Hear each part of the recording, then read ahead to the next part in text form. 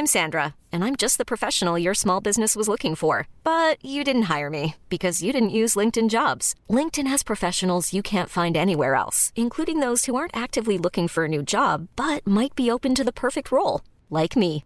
In a given month, over 70% of LinkedIn users don't visit other leading job sites. So if you're not looking on LinkedIn, you'll miss out on great candidates like Sandra. Start hiring professionals like a professional. Post your free job on linkedin.com/achieve today.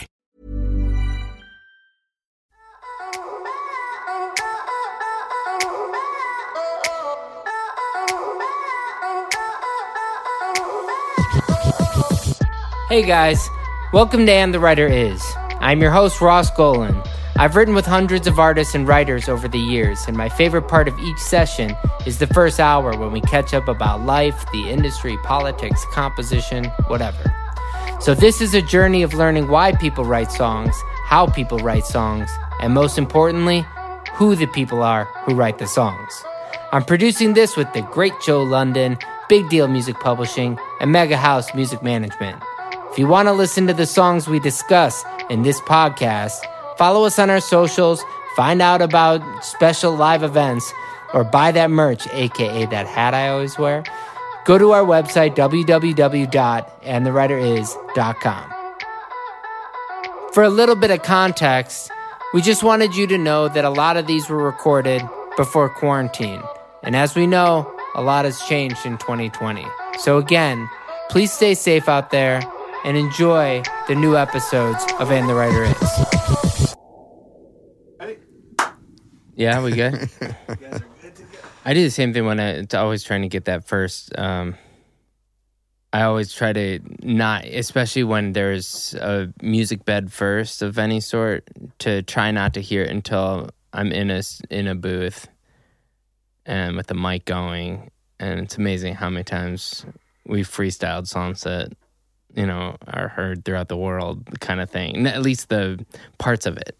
Even if 20% of that first take has like that improv emotion in it, Oh yeah, man. I went through that when I made a record with Emmylou Harris. We did all live vocals, and I always made sure that Emmy sang two more right away. So, okay, well, looks like we have a take. Emmy, would you sing another vocal, please? And would you sing another one? And because she's so good, that first vocal was likely it. But if there was a funny phrase or right. maybe she didn't like the way she sang a line, then we had two backups to go to. Yeah. And she said to me that historically, whenever she went in to try a vocal again a few weeks later, it was never as good. Yeah, of course. Of course. So in support of what you just said, spirit of the moment, freshness, all that. All right, here, I'm going to do the intro and then we'll get into it. Okay. All right. Welcome to And the Writer Is. I am your host, Ross Golan. Today's 7-time Grammy-winning, multi-diamond certified maestro has constructed an incomparable discography as he continues to leave his mark on music history. Now entering his 6th decade as a writer-producer, this man has defined some of the most iconic careers and artists of all time and continues to push the boundaries of composition to this day. In addition to transforming popular music with artists like U2, Peter Gabriel, and Bob Dylan, this guy's unequaled talent now underscores one of the biggest video games of all time. This Quebecois Canadian began making prodigious productions at 17 before turning into a wizard with a star on Canada's Walk of Fame. What a pleasure to hear the story of this unique overachiever, and the writer is Daniel Lanois. Boy, Russ, that was quite an intro. My goodness. I think maybe even some of that's accurate. Oh, yeah. Okay, yes, of course. I always want to start from the beginning because I think the shocking thing of somebody once described I called you a wizard, but somebody once described the music industry in the context of Harry Potter to me.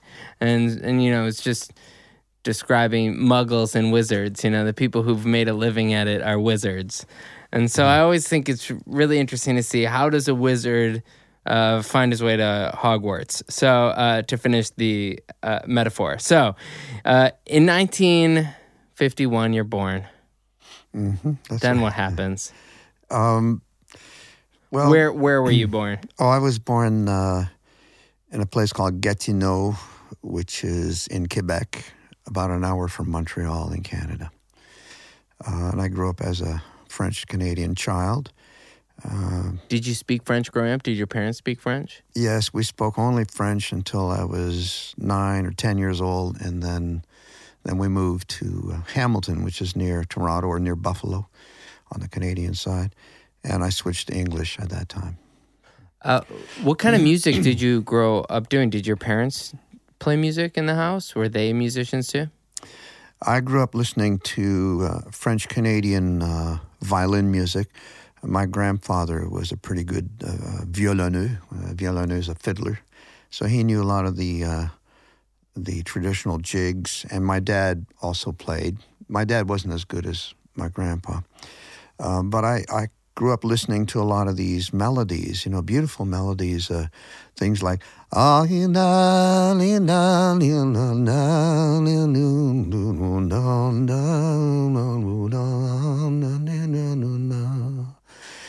and those melodies are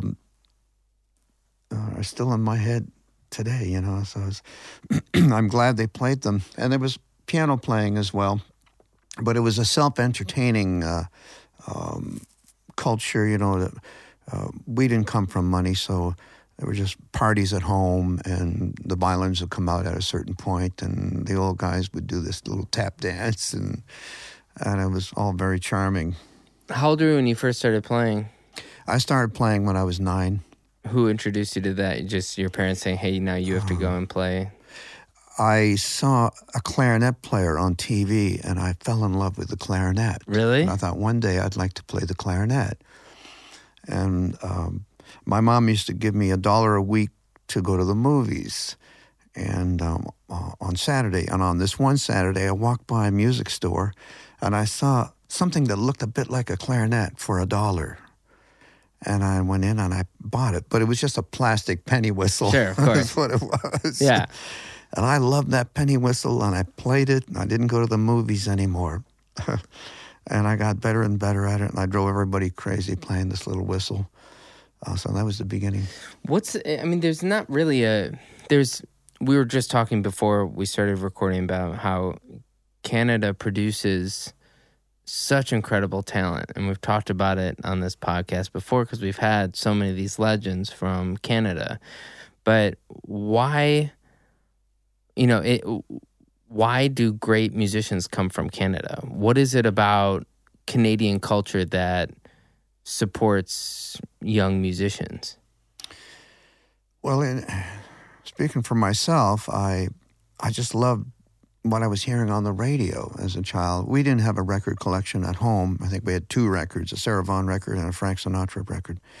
But I love the radio, and I'm speaking now from having lived in Hamilton. Hamilton is it's sandwiched between Detroit and Buffalo. So I got to hear a lot of soul music on radio, and I love what I heard. And I just became fascinated with all of it. And I wanted to know more about it. And then I got myself a little tape recorder, and I started doing home recordings.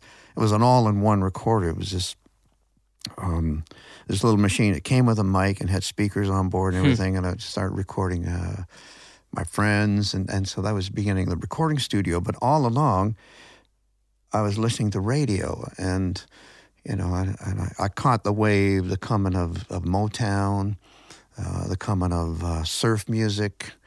I loved, the Safaris when I was a kid, listening to Wipeout, and Surfer Joe was the flip side of Wipeout on the 45. And you mentioned Paul Anka before, and how does that song go? You're so young and I'm so old. This, my darling, I've been told. But you and I will be as free as the birds up in the tree. Please, please be with me, Diana. So I heard Diana on radio and I was like, I thought, oh, that sounds great. I wonder who Diana is. And there were no music magazines. So all you had to look at was maybe the back of a vinyl record, and then maybe one photograph, and it was all this mystery. And I loved the world of mysteries. Radio is my friend. You know. But to buy a tape recorder is such a sort of, in Hamilton, Canada, feels like that's a fairly random act to do when you've at this point played other instruments, but even just looking at the back of a vinyl to buying a tape recorder is sort of a jump. Somebody must say, "Oh, well, you got to actually record this music on some tape." Or do you have any? What inspires you to say, "Oh yeah, I'm going to record my friends and make music"? Well, when I found this little recorder, it seemed so instant. It was just a flea market, I think it was for sale on somebody was moving down the street and they had a recorder. I think they may even have given it to me. And I got to play my penny whistle.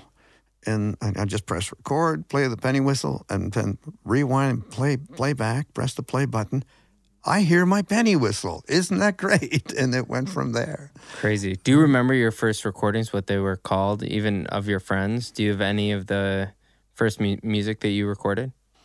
I don't have the very first ones, no. But, there were some other kids on the block that played, and we formed a little band, and they'd come over, and I'd record them. And it was so much fun because if somebody was too loud, then they'd just say, do you mind, sitting back a little further away and the singer a little closer? And Sure. I started learning about blend by proximity. I think it's 17 years old seems to be when you. I don't know if you called yourself a producer at that point, but that seems to be when you were doing your first recordings, right? Yes, I was very busy as a teenager. Let's say 17. Yeah. No, I never called myself a producer. I just had a little studio, and people would come over, and I'd help them out the best I could, and I just loved the whole process. But around that time, maybe I was a little older when this happened, I was connected with a Christian music association in Canada, and they brought touring quartets from all over the world, gospel quartets. And one of the stops was my studio, and we made a record in 2 days. So I made a lot of gospel records as a teenager. And this was a very big part of my education because I got to hear the structure of the 4 parts. And I was already pretty good with melody, having come from Quebec with the violin melodies and all that. So I was able to experience the position of the support roles to the melody. And, without going to school, I was in the hotbed of a great education.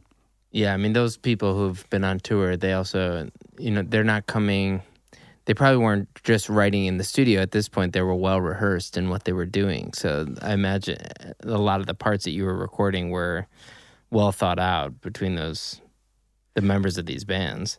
That's right. In the case of these gospel records, whatever they were singing on tour is what went on the record. Did any of those songs ever make Canadian radio that you were recording? I mean, what's the first time you actually were able to walk into a store and buy one of your records? Well, specifically, this gospel chapter of my life, I guess these folks just sold records at their shows out of the trunks of their cars. I started a little record company because of this. I started providing a service of 1,000 pieces of vinyl and the artwork, and my brother Bob and I, we had this little. So we record a band, and then they picked up the records 2 weeks later in boxes, and we We had a little markup. We weren't a label. We just provided. We drove to Toronto and did the mastering and blah, blah, blah, and had the records made and handed them to people. I mean, that's a real record label. It is. That's an independent record label. That's for an sure. independent record label. What was it called?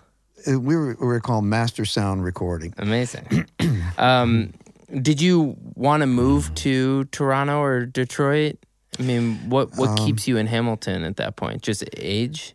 Well, it's where my mother set up the family, and I tried to get a job in Toronto. I was a pretty good guitar player as a teenager, so I was doing sessions in Toronto, and I liked the whole scene, the recording scene, but nobody wanted to give me a job, and so I thought, well, I don't know, maybe there was other people that had the job and they didn't want to give it to me, and so I thought, well, I'll just keep pushing the button on my own recording studio and keep building it up, and maybe I don't need to get a job somewhere else.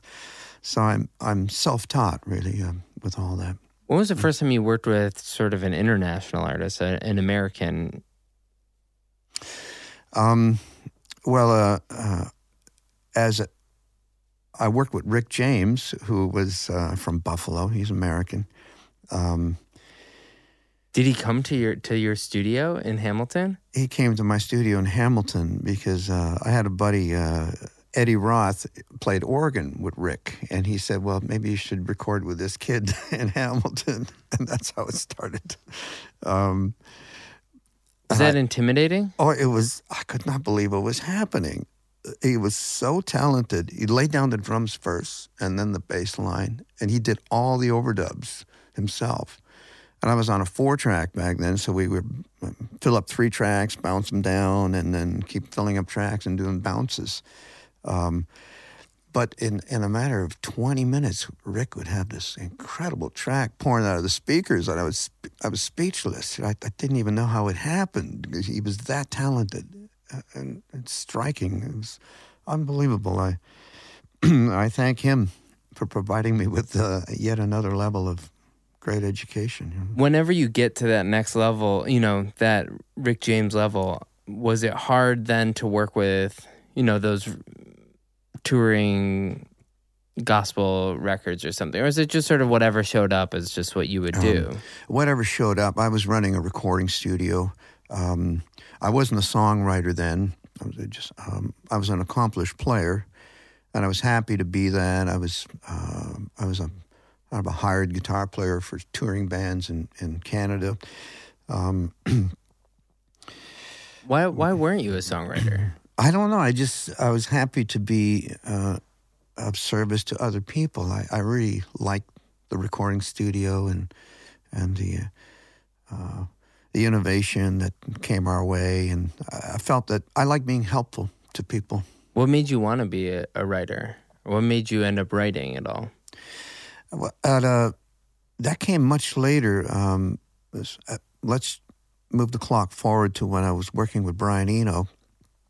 I made a lot of ambient records with Brian, and I loved him so much. I thought, man, this is a godsend that he came into my life, and I like that he was really devoted to ambient music, which was a pretty obscure music, but we spent all our time processing sounds, and it was just the most fantastic thing that happened in my life at that time. And after having made a bunch of ambient records, he started a little label called Opal Records with his wife at the time, Anthea Norman Taylor.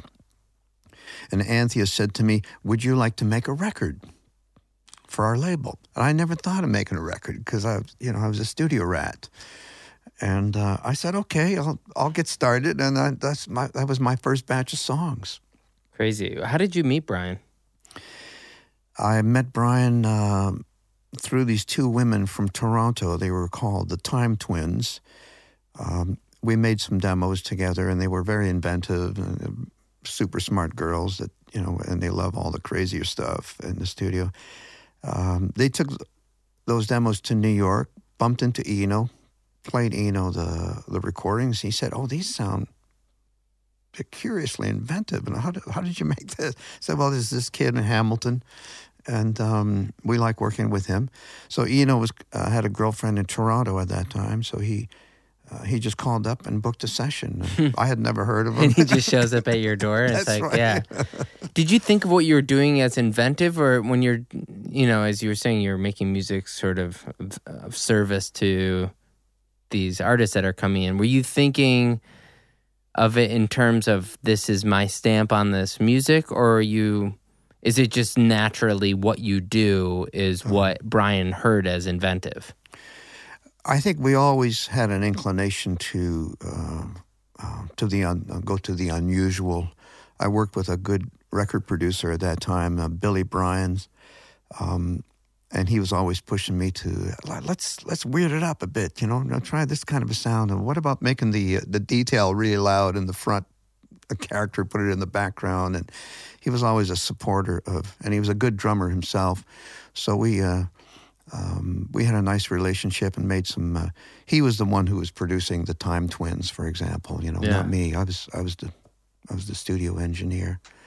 But I like the inventive stuff, and I always had a liking for going in a different direction than other people. Doing ambient music, which obviously, a lot of the stuff that you've done, when you're talking about fast forward 40 years later and you're doing scoring for video games and whatnot, you've done ambient music on and off for years. It's sometimes really hard for people to define the difference between music and songs.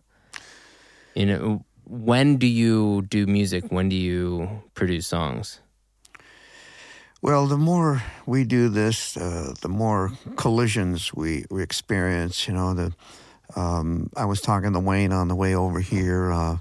If we could segue to a U2 song called "Still Haven't Found What I'm Looking For."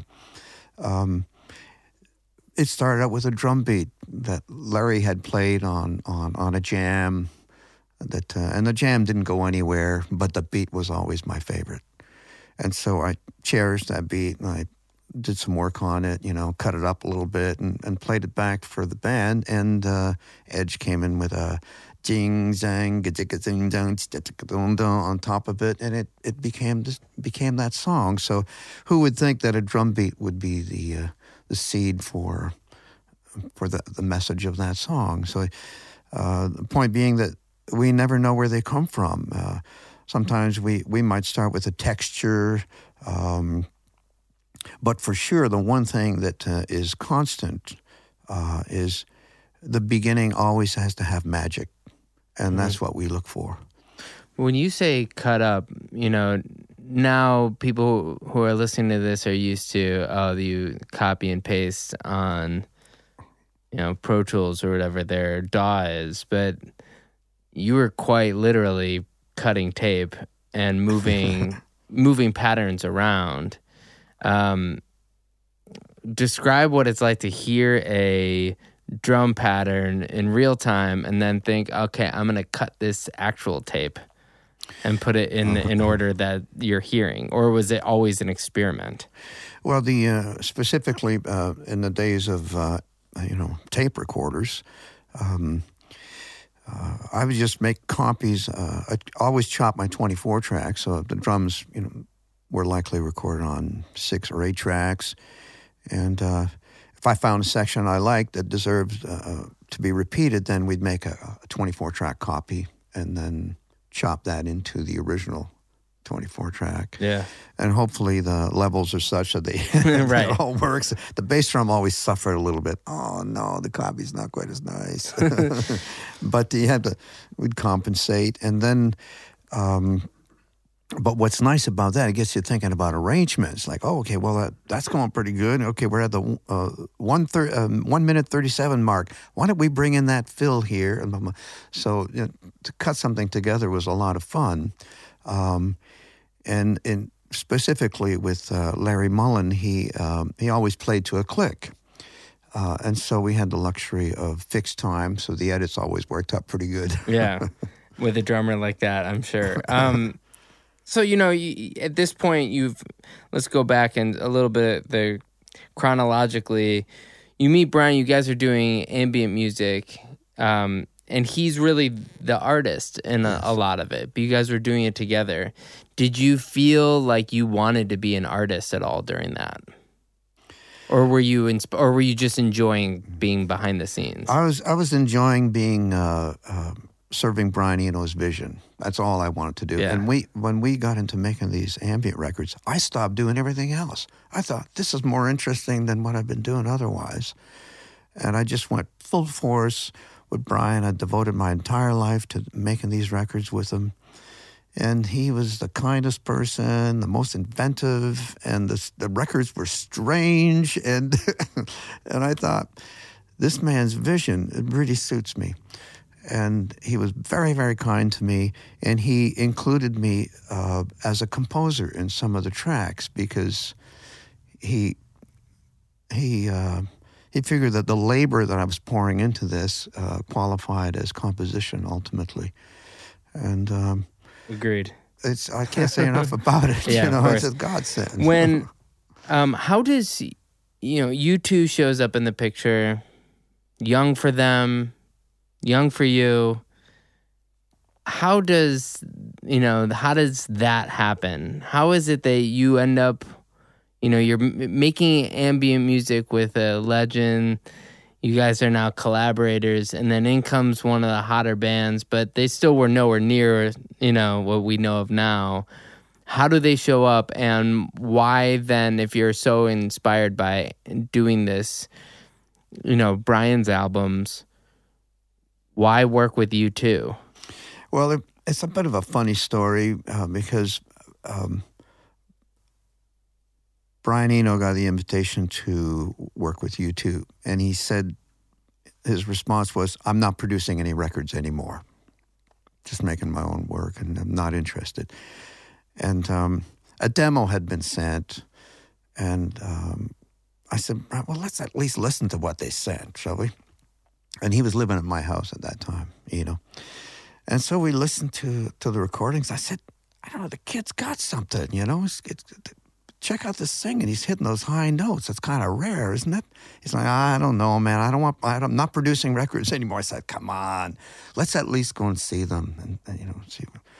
And he agreed to at least have a meeting, and we went to Ireland together. I said, listen, man, if you don't want to produce them, let me do it. But you should make an introduction.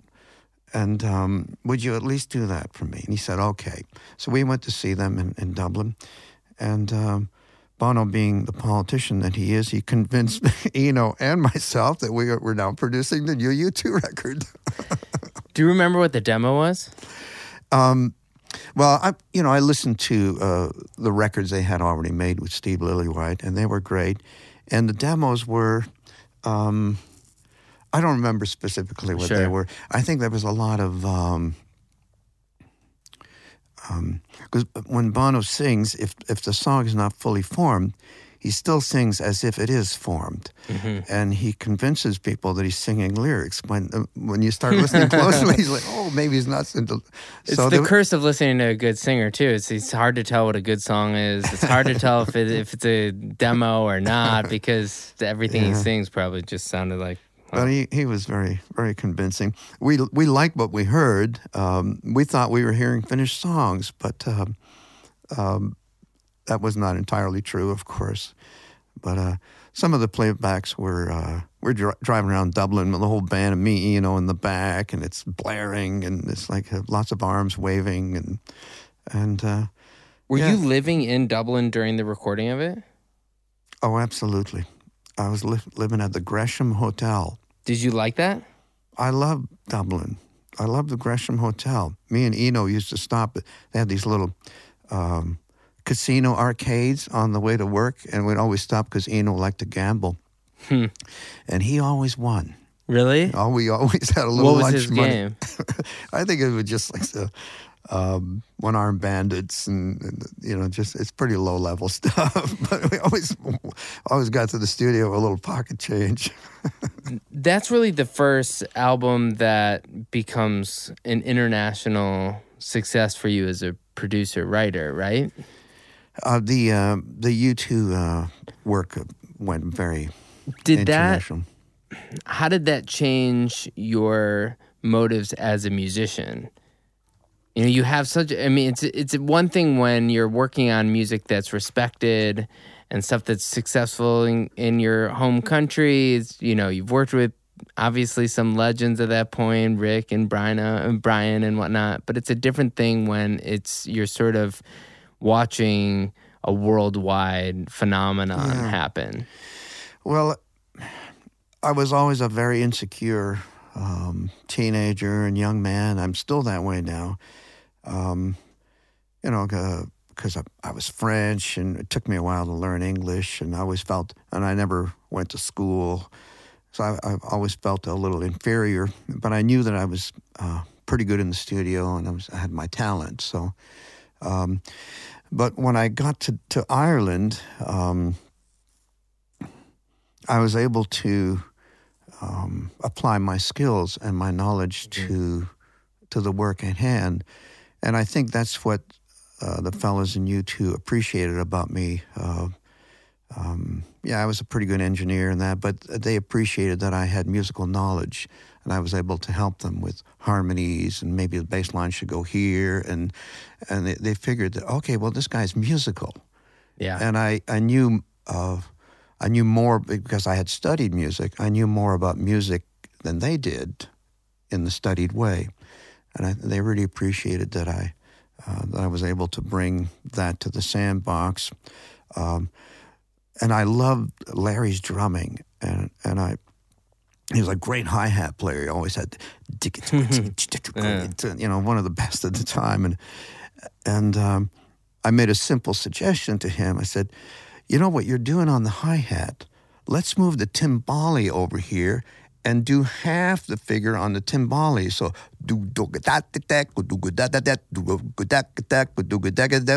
and then opened up this whole box of possibilities based on his hi-hat skills, hitting things other than just the hi-hat. Sure. And then that's it. We got some new beats out of it.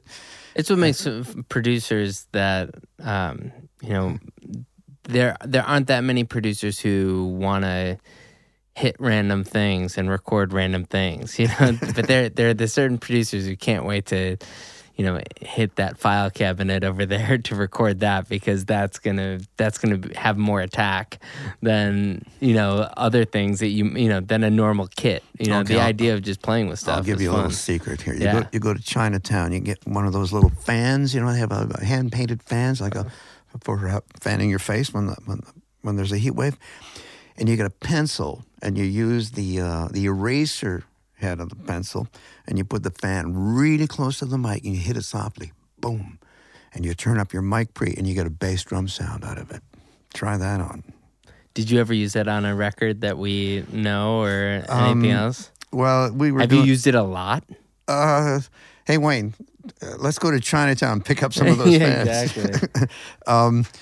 I was making records back in Canada now, making records with a group called Martha and the Muffins, and they liked all that stuff. So those records have a lot of those kind of sounds. So on fun.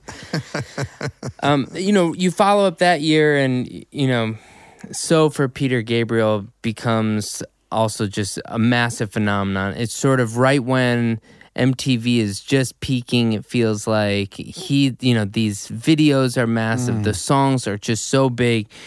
It's, you're starting to get nominated and for Grammys, and, songs are just, hits are just pouring out. I know that Joshua Tree comes on the heels of that. Do you start thinking that it's easy? Do you even look at things like charts? And were you into the business of what was happening around you, or were you still such a studio rat that you were studioing? Let's get one thing straight. Nothing is easy. Nothing. We just hope that we bump into some magic, and once we have that, we add to it. That's the formula. And how does magic come our way? Blood, sweat, and tears, and patience. But in regards to, suddenly there's hit records. I remember Come From LaGuardia, to Manhattan, and the taxi driver had the radio on, and I heard one of my productions, and I was in tears. Do you remember which song it was? I think it was one of the U2 songs. It might have been "Pride in the Name of Love." Yeah. Did your family understand what was happening in Hamilton? Well, yeah, my mom, she was so proud that all those years in the basement had come to this new position. Now let's segue to.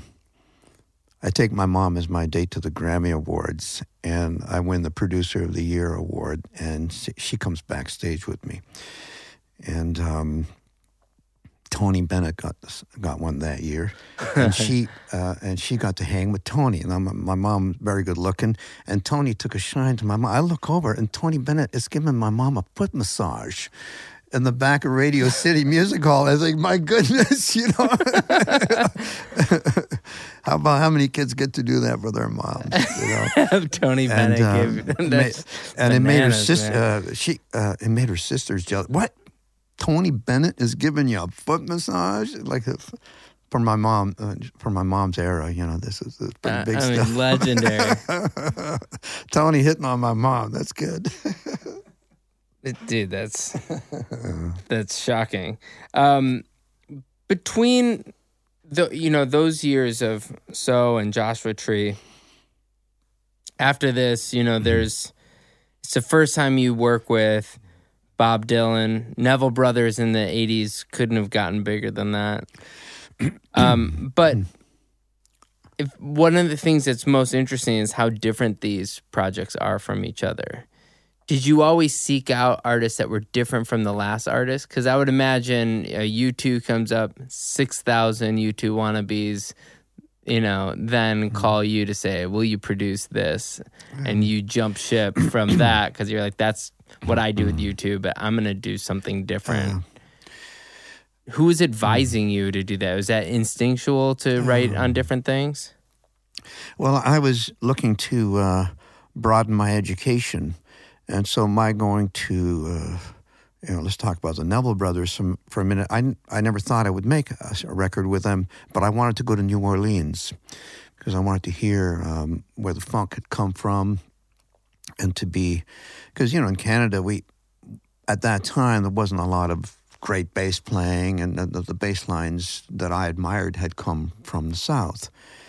And so I decided to go to New Orleans to hear some of that music. And sure enough, I heard great bass lines. I heard great bass lines coming from tubas. Huh. And I thought to myself, oh, that's where a lot of the funk comes from. Because the tuba players in those great marching bands were playing things like bump, bump, bump, bump, bump, bump, bump, bump, bump. And the drums, I thought, this is it. That's where the meters got their thing. I don't think they got it from the upright bass. I think they got it from the tuba. And, I loved it all. I just soaked it all in. And I thought, okay, I've come to the right place to learn more about bottom end, about bass lines. And then word got out that I was in town, and an introduction was made, and I did some demos with the Neville Brothers, and we just went from there. I made the demos in my apartment. I had a 12-track Akai at this point. It recorded on kind of a videotape. Sure. And I think I had I had a Hill mixer and a 12-track Akai, and I mixed down onto a Sony cassette machine, a really nice little Sony cassette machine. It had Dolby built on board and everything. And I recorded the Nevilles, and it went fantastic. And I tried, maybe it's okay to let the cat out of the bag now, but two of the songs on that record were, I used the cassette mixes. So we mastered from cassette. Crazy.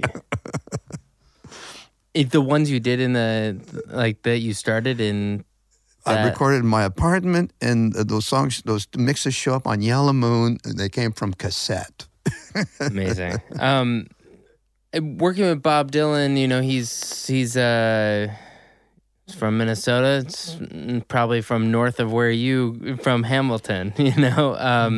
Did you grow up listening to? That seems to be the first one where it's really before. His introduction to the music industry is before your time. Yes. What's it like to work with someone like that versus U2, who is kind of the new kid on the block, and then you have someone like Bob. What's it like to have to follow up somebody's legacy already? Well, the introduction to work with Bob, the matchmaking was done by Bono. He saw Bob and he said, "You should work with this kid. I think you'd be great together." And so that's how that came to be. Thank you, Bono. It was quite a. I'm not very starstruck because I've always been working with in the recording studio, so we're used to working with people who have big reputations and so on. But it was quite a, if we could use a contemporary term, quite a challenge to work with Bob because he had done so much great work, and if I was reading between the lines of the invitation that I was meant to be.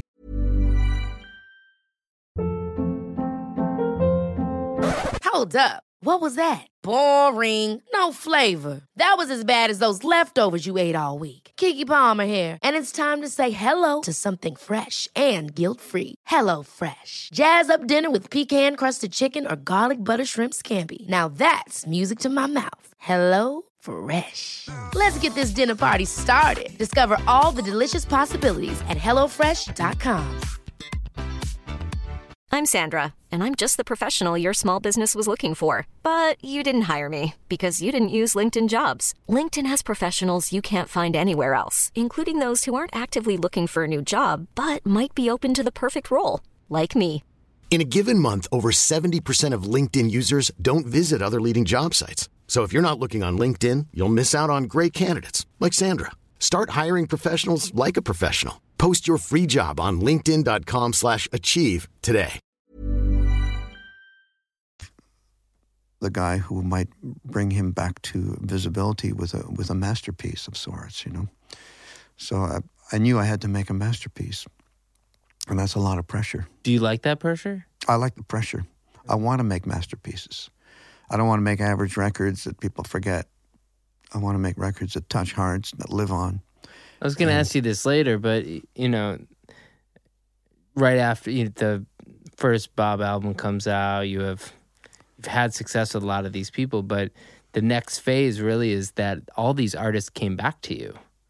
Most producers, they work with an artist and they move on to something else, and the artist moves on to something else, and no one has an attention span and no one has loyalty. This is not the industry for that. Let's talk about attention span and loyalty. I'm glad you mentioned those because when I was making records with those folks, they had my full attention. No distractions. I never talked about other work. I was not picking up the phone, lining up the next thing. I was completely devoted to the matter at hand. And that's a big part of why we made records that resonated true to the artists.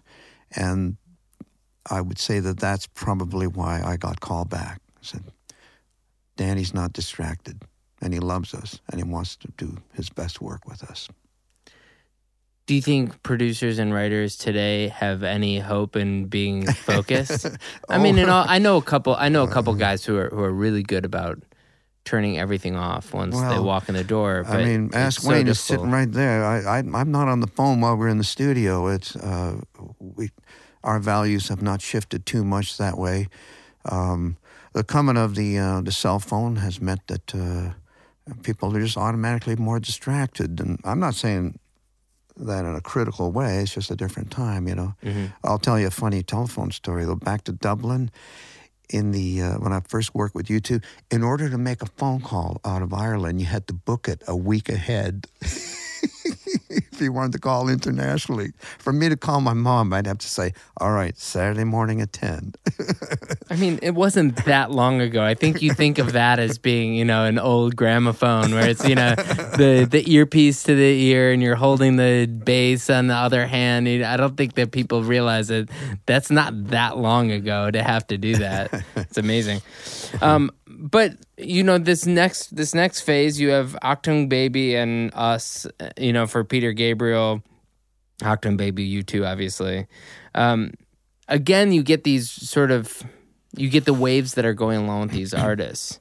Are you finding any new voices in your productions for yourself? Was the trying to create a masterpiece, was that pushing you in a certain way to create something different than you had previously, or were you still serving them as, songwriter, producer relationships? Well, what we haven't talked about yet is what people are going through in their lives.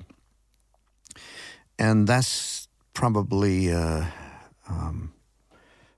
psychologist in me understood that very early on, that I'm not just here to record songs and we don't know where they come from. And, I'm here to make a record with somebody who has feelings, who has lived through something, maybe a lost love, or maybe there's something politically happening, as was the case in Ireland at that time.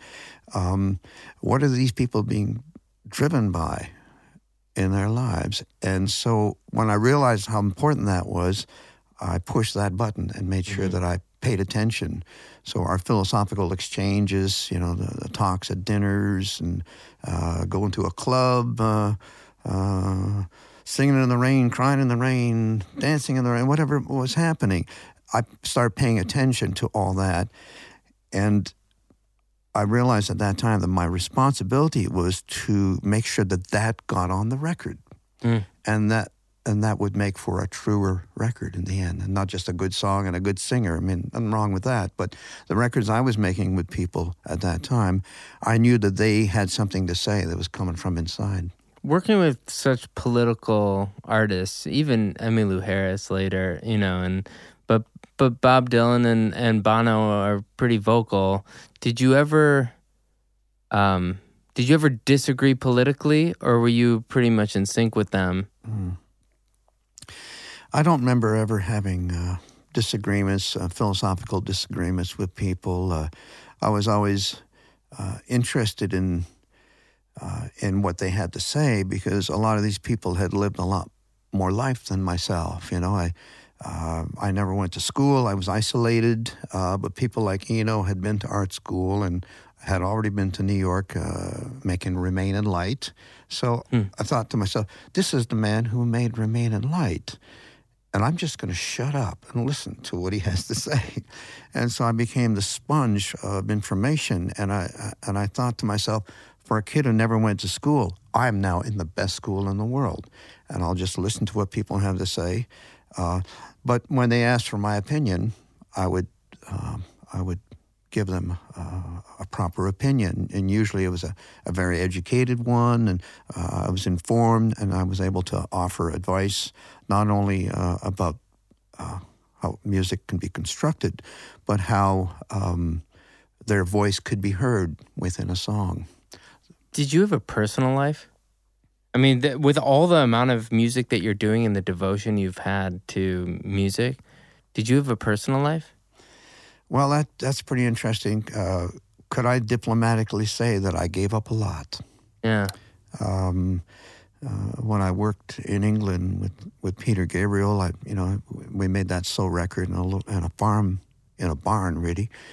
And the farmhouse, I lived at the top floor of the farmhouse, and I lived for nothing else. I took no calls, and I had no social life. Never went out much, and I had a girlfriend at the time. She visited a couple of times, and she thought I was getting fat. Were you? I was getting fat. Was she right? She was right. 'Cause everything is cream on cream. What's for dinner? Cream, asparagus. What's for dessert? cream on cream. Yeah, so even in the morning you get that scone with I always read it as carotid cream, which is not correct, but it's not incorrect either. Cream. You don't know the meaning of it. I tell you, man. I mean, I'm recording in a barn, one window, and I look out the window, I see a cow, and I'm not exaggerating. The cow's face is on the window, and I know we're having cream for dinner. Yeah, for sure. Looking at you, being like, you better enjoy this. This is not easy being a cow. But sacrifices is what you're talking about. What are we willing to give up for our first love? And in my case, a lot, my friend, a lot. Yeah. What do you do it for? It's what I know best. It's what I do best. It's what I love the most. And what it has done for me, it has allowed me to be surrounded by people I admire, which is one of my latest slogans. I'm very, very fortunate to be in the presence of people that are devoted hearts. Wayne Lorenz is sitting right there. He's my co-producer. He doesn't like me to call him that because he likes to be in the shadows. But without Wayne, I wouldn't be as good as I am currently. That's interesting that, at the end of that sentence, you just said currently. Staying up on trends as a musician doesn't always really make you as a musician. I was watching this master class with this author, and they were talking about how they're that maybe what they do just isn't it just isn't right for right now, but that doesn't mean that they don't just keep doing what they do and they stay focused on themselves and on their craft rather than chasing trends. You've managed to get in and out of different eras doing what you do. And I know we've sort of talked about that, but I don't know why stay current. Well, and how do you stay current? If you try and stay current, then it's not going to happen. I don't think. And then you're chasing something that's already happened. Mm-hmm. But getting back to a magic beginning of something, that will always be current as a bedrock. I have my tools. We can. I hear current music that has Roland 808 on it. I still have my Roland 808. In fact, we're working on a track right now that has a Roland 808 on it, and it sounds current. Yeah. It's a very old box, but, and it's still, I don't know what to say about current. I appreciate that some of the hip-hop records I hear have some of the best fidelity. As a recordist, I'm always have an ear open to what sounds the best, and I've been very impressed with what I've heard from hip hop people, and so I see that as a bit of a fidelity benchmark to operate by. Have you wanted to work in hip hop? Have you worked in hip hop? It's kind of odd that I haven't because I'm very rhythmic, and I guess the closest being that I co-wrote and produced a track for Red Dead Redemption. We did a song called Unshaken with D'Angelo. We did it in New York City, and that's a beautiful sounding track. It's got all that fidelity, great bottom end, and obviously fabulous singing from D'Angelo. So that's as close as I've come to the hip-hop world. And I was hoping that would be a little bit of an advert out there for people to call me up. Well, maybe this is. I promise you'll get some phone calls after this. I just want to give some shout-outs to some of the albums that you did from where we left off just because they became so influential. But Time Out of Mind for Bob Dylan was really, maybe his... To me, that's one of his biggest albums in the last, certainly in the last 30 years. It's maybe the biggest influence, at least for me as a writer. Willie Nelson, you get to work with Willie. Then you have All That You Can't Leave Behind with U2, another big album. Do you appreciate it differently as your discography goes on? When you're in those moments and you have another hit, do you ever question if the next one's going to come? Do you not even think about that? I try and not think about whether it's going to keep coming my way or not. But when I look back at those records that we made at that time, I realized that they were part of what we were going through as technicians, as human beings, what we were going through emotionally. And I look back and I see blocks of usually 5-year blocks where there was an inclination to go a certain direction. When we were making the ambient records in Hamilton, we then went to Ireland to work with U2, and some of those sonic values, let's call them, made their way to those people's work. I wouldn't make a record like that now, but at that time is what we were most excited about. And so we managed to make a record at a time of excitement about what we were doing, and that's probably the most important lesson, that to catch it, to snap the camera, you just take that picture. Ooh, we just caught the light was just right, and there was a little star on the edge of the glasses, and blah blah. Yep, we got it, we captured it, and you try and recreate that photograph, and it'll never happen. So that's why they're called records. It's meant to be a recording of something that was happening at that time. What happens throughout it starts to amp up in the 90s and the aughts and so on. You really start pursuing being an artist yourself and putting out your own albums. Yeah. Why make the jump? Why do that to yourself? Being an artist sucks. It's hard as shit. I know. Everyone's looking at you now. You went from being the guy who got away with, being able to do something as weird as Sledgehammer and sit back there and be like, "Hi, you have to go and perform that now. Have a blast." And now you have to go. And why would you do that to yourself? Why be an artist? I know. I asked that question myself. Well, Anthony Norman Taylor and Brian Eno are responsible. They said, "Why don't you make a record?" Oh, okay. What am I going to make a record about? And at that time, I thought, well, I will make a record about, the songs will be about how I grew up. That way they'll be true. So I wrote songs about my family, about my parents splitting up, about the native community near where I grew up on the Grand River, and I just started writing songs about what I knew, and I was wise enough at that time, because I wasn't a child. I was wise enough to know that that's what resonates with other people. Ultimately, if you make something that's true to yourself, then they might feel that they're involved, because people like truth. That's the basis of comedy. True. And also vulnerability. Ricky Reed, one of our friends and producers, said that he was telling me that how vulnerability is the currency of social media now. And because people are so used to putting up walls everywhere.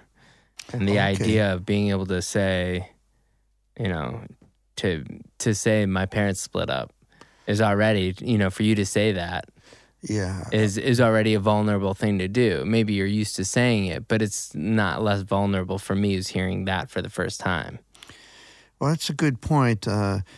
In modern times, we like to show our best side all the time. I'm having a great time, and here's a photograph to prove it. Mm-hmm.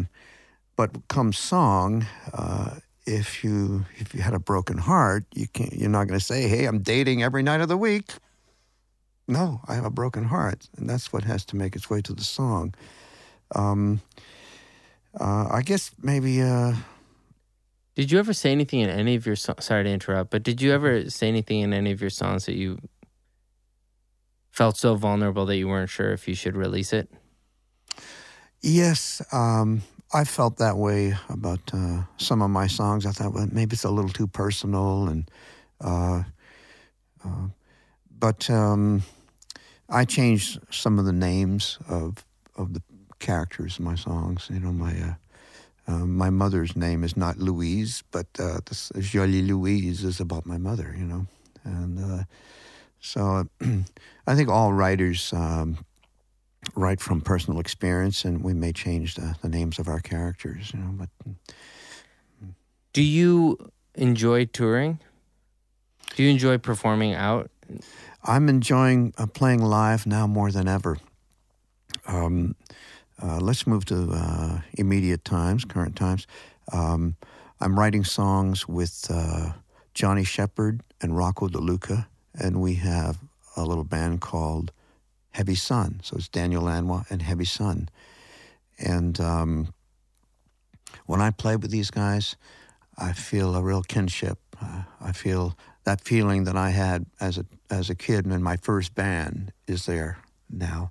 And I appreciate that these guys also have, they're all hungry and everybody wants to do it. And when we play live, we have a lovely exchange, and that's what people in the audience appreciate about us. They feel that we're really taking a risk, and we have this communication, and it's pretty far away from cookie cutter and a tour in production where every lighting move is connected with the audio, and so we're the opposite of that.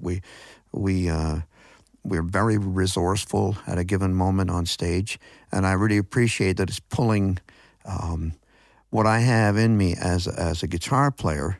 I like to respond to other people, so I can rise to the occasion at a dynamic moment, and that's very special. What's success for that band? That band, they're really... we really enjoyed the songwriting process, and it's part of what we're here today for is about songwriting. Johnny Shepard is our organist. He came up in a Baptist church. He never sang outside of church until recent times. And Johnny's enjoying writing songs with myself and Rocco. And being a church man, a song has to have a message. And he will not be involved if the song will not make its way to joy and provide something for a listener to, has to raise the spirit. So I like that about Johnny. And then Rocco is a great man. He's a great bohemian, a great poet, and he keeps an eye on the lyrics. And as I do, but I'm the guy with Wayne. I'm at the console trying to make sense of it all. And so we really got to, but everybody's hungry. We want to make a great record. We want to play live. We've got a little West Coast tour coming in May. In fact, let's make this the advertising part of the show. We play the Ace Theater downtown Los Angeles on May the 14th. And we're really looking forward to it. We're hoping folks come out. We hope the virus doesn't get us between now and then. Exactly. But if it does, let it get all of us. Let's just jump to Red Dead Redemption, because I know we think that's such just kind of an outlier of things that you're working on. Why work in video games? The Red Dead Redemption, the video game, that invitation came out of the blue. I just got a call. I was already doing a show in New York City, the Poisson Rouge, and we stopped by the Rockstar Games office, and they showed us some of the scenes. I happened to have some music with me. Wayne came to the meeting with me, and we just plugged in a few things, and it seemed to connect with the game. I had some of these crazy recordings I did with a great Canadian artist by the name of Venetian Snares. And so we had some of that in our pocket. We plugged it in and said, wow, it's like, because there was a lot of action in the game. And that stuff kind of resonated automatically. And I liked that these guys were, they were on fire and they were doing something fresh. And they said, you want to work with D'Angelo? I said, what? Okay. I love D'Angelo. We met D'Angelo, off we went. And it was a nice way to make music because we were serving something that already existed. It was a Western. And the tug of war being that being a Western, there might be an inclination to use the rusty instruments of that time, bring out the banjos and the mandolins and the acoustic pianos and the bodhrans, and that would all be fine. But I like to think that the music we make sidesteps the obedience to a genre. So we were able to use the Taurus bass pedals and the strings on the Mellotron. There's a Mellotron in the corner right there. I saw it, man. Joe's onto it too. And so to be able to provide, have music touch people's hearts without them thinking about genre or the specifics of an instrument. So this is where we come in because we're good at manipulating sound. And so to manipulate sound to the point of beyond identification. I like that as an idea. And that game, that was part of the invitation and challenge to provide music to that game. And then songs, they wanted me to make songs. So I wasn't just a scoring musician. We did plenty of that, but they wanted me to produce songs. And I said, okay. And they talked about Willie Nelson, and I was going to write a song with Willie. Willie was in Hawaii. He was stuck because there was a hurricane, and we never wrote the song. And I said, what are we going to do about that? So I wrote the song by myself. I was talking to one of the Rockstar Games guys. I said, a good old friend of mine just moved to England. We never saw her again because she didn't want to be around the cruel world anymore. She wanted to start a family, nothing to do with the cruel world. He said, that's a great title. Write the song. I wrote Cruel World, and that's the one Willie sang once we got him out of the hurricane. What do you feel like you haven't accomplished? There's so many accolades, so many records sold. Is there anything you wish you would have done? I think the rhythmic part of me has not been fully expressed, and we got a track on the burner right now at the shop called "Under the Heavy Sun," and it is a bad dog of a groove, and I'm very, very excited about it. It's made up of three rhythmic components. We cut the track to a Rhythm King, which is a little beatbox, and it's got sort of a janitor with a broomstick in the corner, and then by hand we overdubbed an 808. I found a really good 808 pattern, and I dropped it in manually 2 bars at a time. And then a buddy of mine came in to play acoustic drums, and that worked out pretty good. I went through, with Wayne, his performance of a fine-tooth comb, 2 bars here and a fill there, but we put the whole thing together with technology and a killer bass line. And Johnny Shepard, our singer, is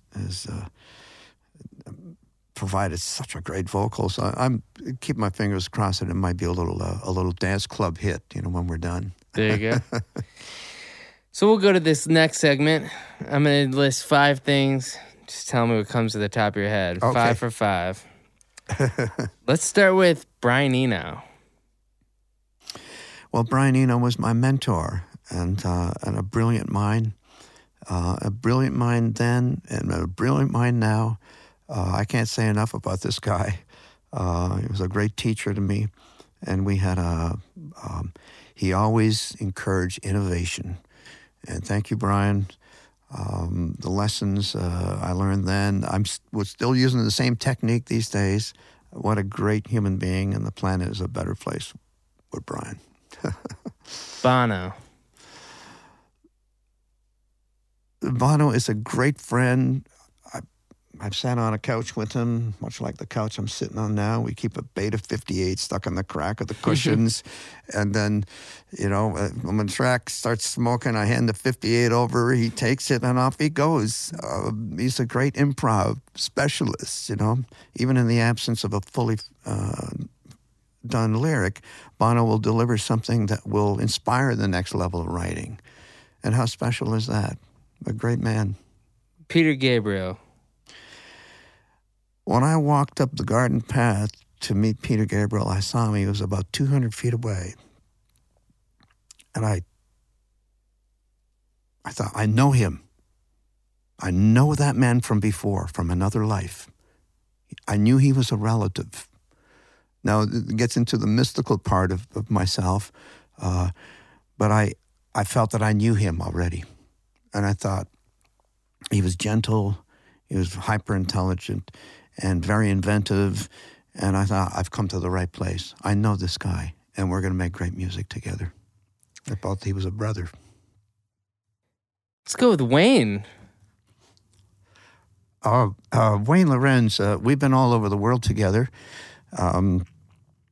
Wayne is a history major, so there's never a dull lunch hour. Say, Wayne, 1979, Russia. Dan, let me tell you. And off we go. Wayne has great taste, and he keeps me from stepping into the tar pits of record making. And, he'll let me go on my way for a while, then the next history lesson at lunch, he'll say, by the way, have you thought about and it might be good if you think about this and that and the other thing. I think Wayne might be right. And then I go in the studio and I do something about it. So that's the mark of a great mate and co-producer. He waits for the right moment and brings something to my attention. Your mother. My dear mother put up with a recording studio in her basement for a decade, and the coming and going of reggae bands. Rick James, she was making bacon and eggs for all kind of people she'd never met. We only had one bathroom, so they were all traipsing through the house upstairs. Bless her heart. My mother never told me what to do. Not once did she say, you should be careful to do this and that and the other thing. Never. She let me do what I wanted to do, and bless her heart. You mentioned that we didn't talk about really your spiritual side or your mystical side, or however you just described it. Mm-hmm. Describe it now. I've always been aware of what I call the force. The force is something that lives outside of one's skills, and it's what one might be driven by in a subconscious way. And the force has been with me since I was a child. And there have been a few times when I was struck by the force. I was struck by the force in Mexico, in the West Country of England, by the River Liffey, in a canoe with my uncle. Maybe 6 times I was struck by the force. And some people might describe that as a calling. And I don't have a full understanding of the force, but I know it exists. It's bigger than me. What does it tell you to do? Or is it not like an action? Is it more of like a... It tells me to stay on course and have kindness be at the forefront of my being. To always serve something or someone.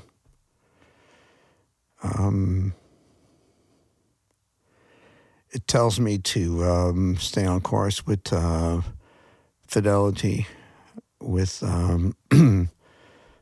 commitment, the best arrangement. It's my guiding light. Maybe another way to describe it is enlightenment.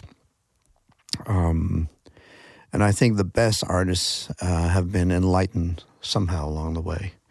I can't imagine Bob Marley not having been enlightened somewhere along the way. Mm-hmm. For him to be able to deliver what he did. I think Eno was enlightened along the way. Most of I worked with Jimmy Cliff in Jamaica, and the force I felt around him was unbelievable. That was a very enlightened person. And I've been lucky enough to be in the presence of people that have been enlightened in my absence. They came into my life having been enlightened already, and so the force that they had in them jumped on me. How could you make a record with Bob Dylan and not feel what he went through or came to. And so to be sitting in a chair next to an enlightened person, it jumps on you. And only a fool would not notice it. So I'm very well aware of the force. Yeah. Well, thank you for doing this. One, thanks for letting me borrow some of your force for the last hour. I do think that's part of why we started doing these conversations, is that, who's more enlightened than the people who are I always say some musicians sell air for a living. Who are these people who can create seemingly nothing, or create something from nothing on something a daily. From nothing. I'm glad you said that. On a daily basis. On a daily basis. We start with nothing. There's you look at a piano and there's just so much potential right there to your side. And there's no question, if you played one note out of the any note on that keyboard, and my guess is the people in this room could create a song off of it. Whether it's good or not, arguable. Whether it's impactful, whether people ever hear it, totally irrelevant. Well, it wouldn't be hard to get something going, that's for sure, and we probably be all smart enough to say, "Oh, that one little part there, let's make a riff out of that," and then we built get going. We don't require a lot as creators of music. Well, I think the final two things I would say, for me to get to spend time with somebody who created so much music that coincides with my lifetime, that was so influential in my lifetime, it's obviously an honor, but it's rare to be around people who created music that is, in a way, business-wise, this doesn't sound sexy, but commercially viable, rather than creating a song that can be produced into music. For some reason, when I mentioned something like Sledgehammer or something, or some of these songs, they're just not cookie cutter. And that what you said from, what you learned about throwing a little dirt on it, making something unique, you do that on all of these songs. It's really impressive. Can I tell you a little trick? How yeah, to do please. It? All right. So we'll use Sledgehammer as a point of reference. We were playing to Fixed Time, a little beatbox, boom, boom, boom, pretty simple thing. And we recorded the song as we had planned. We kept the box going. And then at the end, we just kept playing, and it started getting a little more free, and people started jamming. Looking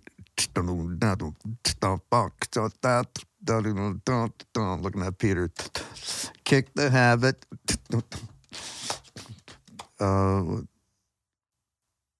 Shed that skin, this is the new stuff. We go dancing in, show for me, and I'll show for you. Wow! And the whole room went crazy because we had done the song. So this was a chance to have a little bit of fun. And Peter really went for it with the vocals. He was just having such a good time. And then everybody went home, and then I listened back that, the track was pretty good, but the end was the best stuff. Of course.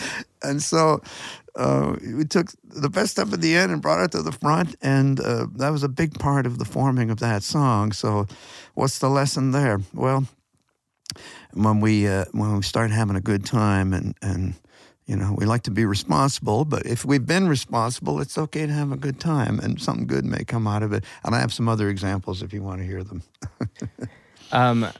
Sure. Why don't you give a couple more, and then okay. Beautiful Day by U2.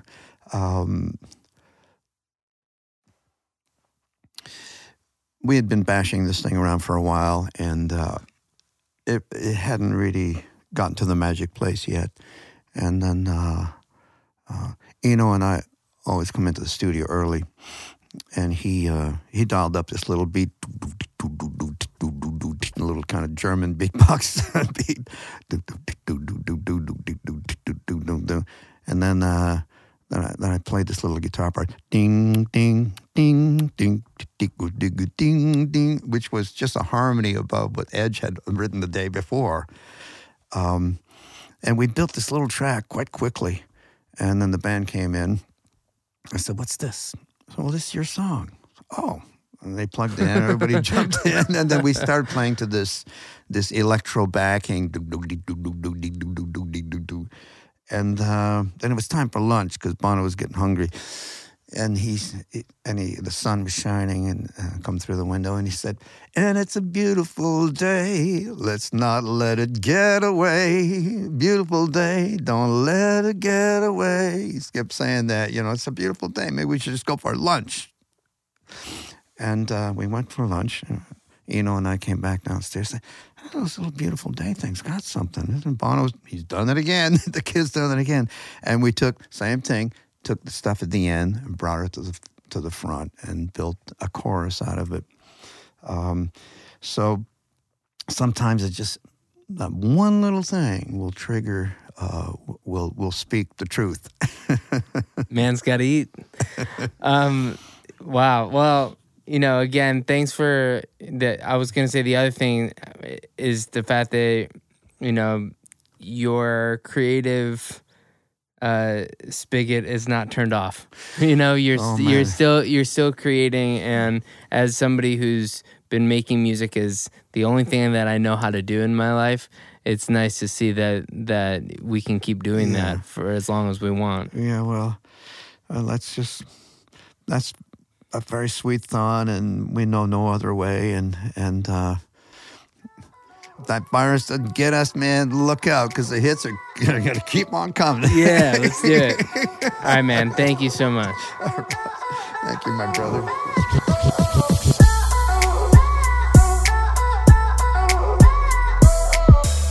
Thanks for listening to this episode of And the Writer Is. If you want to hear music from this songwriter I just interviewed, be sure to check out our Spotify playlist or visit our website at andthewriteris.com. If you like what we're doing, please subscribe to us. You can also like us on Facebook and Twitter. And the Writer is produced by Joe London, edited by Miles Bergsma, and published by Big Deal Music. A special thanks to David Silverstein from Mega House Music and Michael White. Until next time, this is Ross Golan.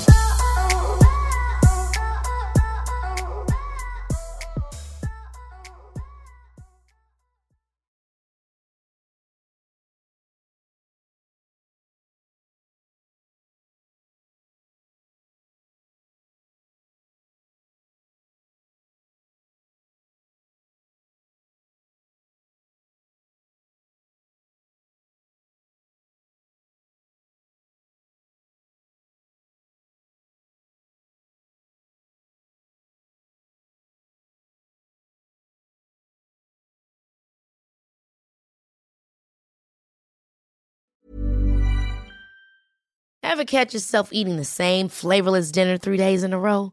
Dreaming of something better? Well, HelloFresh is your guilt-free dream come true, baby. It's me, Keke Palmer. Let's wake up those taste buds with hot, juicy pecan-crusted chicken or garlic butter shrimp scampi. Hello Fresh. Stop dreaming of all the delicious possibilities and dig in at HelloFresh.com. Let's get this dinner party started.